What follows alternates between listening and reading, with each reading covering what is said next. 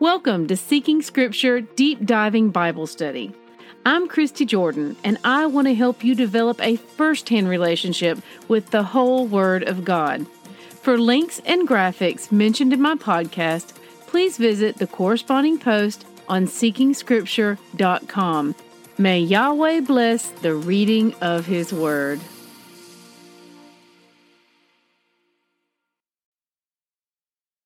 Good morning, siblings. Today's readings are Deuteronomy 17 through 20. I think it's important to note that the Father is speaking to those who are in covenant with Him. There is a definitive difference in station and wisdom from those who are in covenant with the Father versus those who are not. For one thing, more is required of us, but how much more do we receive in return? Surely all that the Father requires of us is minuscule compared to all that He gives. My point is, it is important to note that there are different requirements for those who are in covenant with the Father. Oftentimes, we tend to expect people who have no desire to be in covenant to want to live by covenantal standards. That's something for you to ruminate on a bit. Now, Deuteronomy 17:7 brings this to mind. In these times, this was a nation of chosen people. We often give them a bad rap for their lack of obedience, inability to follow clear instructions at times, etc. In doing so, we miss an important opportunity to view ourselves through this lens and see how far Israel had come and how very obedient they were compared to us. The last sentence in this verse drew that to my mind, where it says, "So you shall purge the evil from your midst." They were in a different culture, where evil was a noted, out-of-place presence among them. Evil in the midst of them, unholy in the midst of holy. We are the opposite. We have created a culture where holy is out of place. We have granted ourselves the power to declare holy in our own eyes, whatever we deem worthy in our own wisdom. And as a result, we've forgotten that only He can make something holy.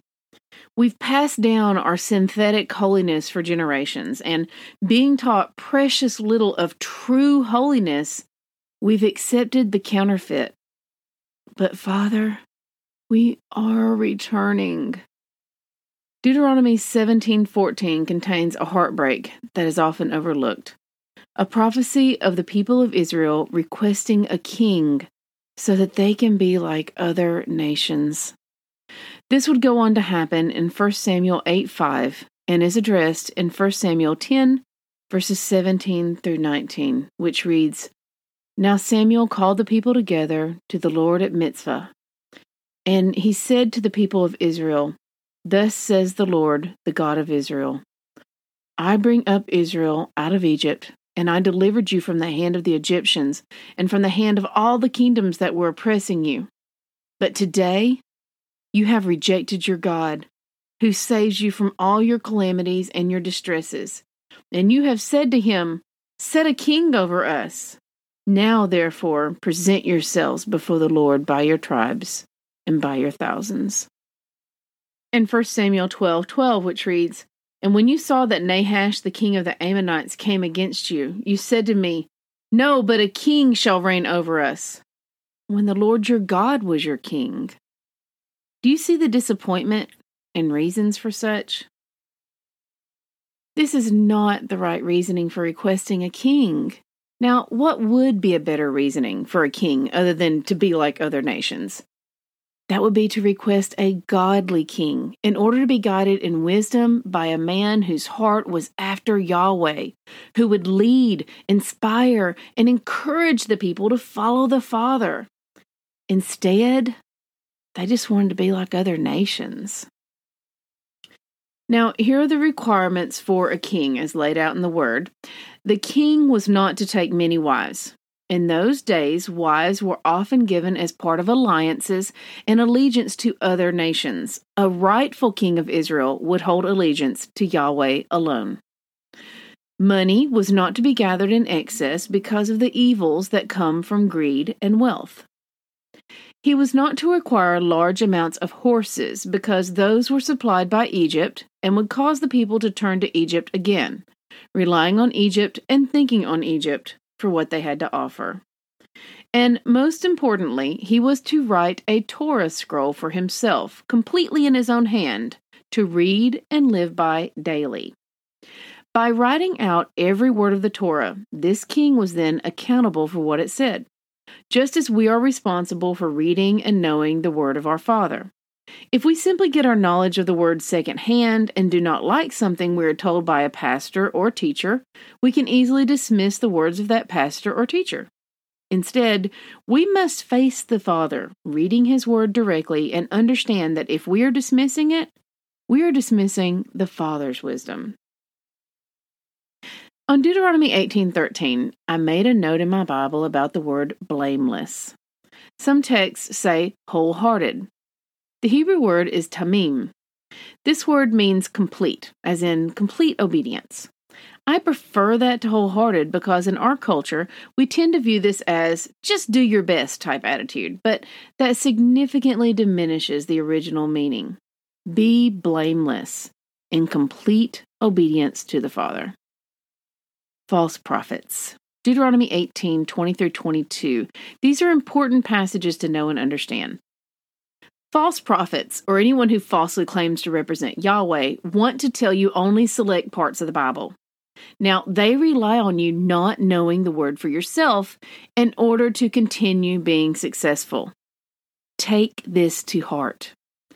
Better yet, take it to soul. Of weighty note, do false prophets know they are false? In our day and age, I don't think most of them do.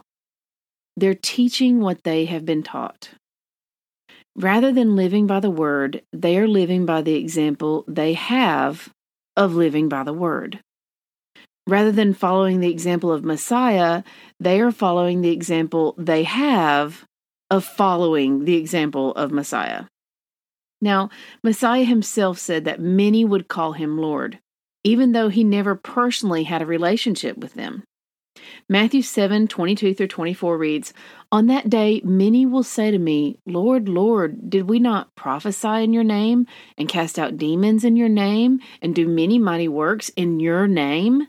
And then I will declare to them, I never knew you. Depart from me, you workers of lawlessness." Here's a rabbit trail for you. How does Messiah define a worker of lawlessness?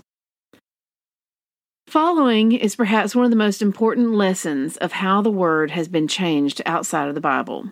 Below is an excellent video that portrays how information can change when handed down from one person to another person, generation to generation. The lesson of this video is 7 minutes long, but the more you watch it, the more your eyes will be opened. I have watched the entire thing more than once, and each time I take it to soul, much deeper than taking it to heart. Don't be tempted to watch the first few minutes and think that will tell you all you need to know. Watch until the end. Don't look away. See how truth, passed from person to person, can change, subtly, from generation to generation, but drastically, from start to finish. Details matter to Yahweh.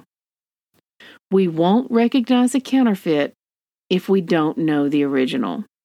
We must know His word. I want to leave you with this thought from Deuteronomy 20, verse 1. You shall not be afraid of them, for Yahweh your God is with you. Y'all, the opposite of fear is reliance on Yahweh. Test everything. Hold tight to what is good. 1 Thessalonians 5:21. We are saved by grace alone. Obedience is not the root of our salvation, but it is the fruit. May Yahweh bless the reading of His word. I love y'all.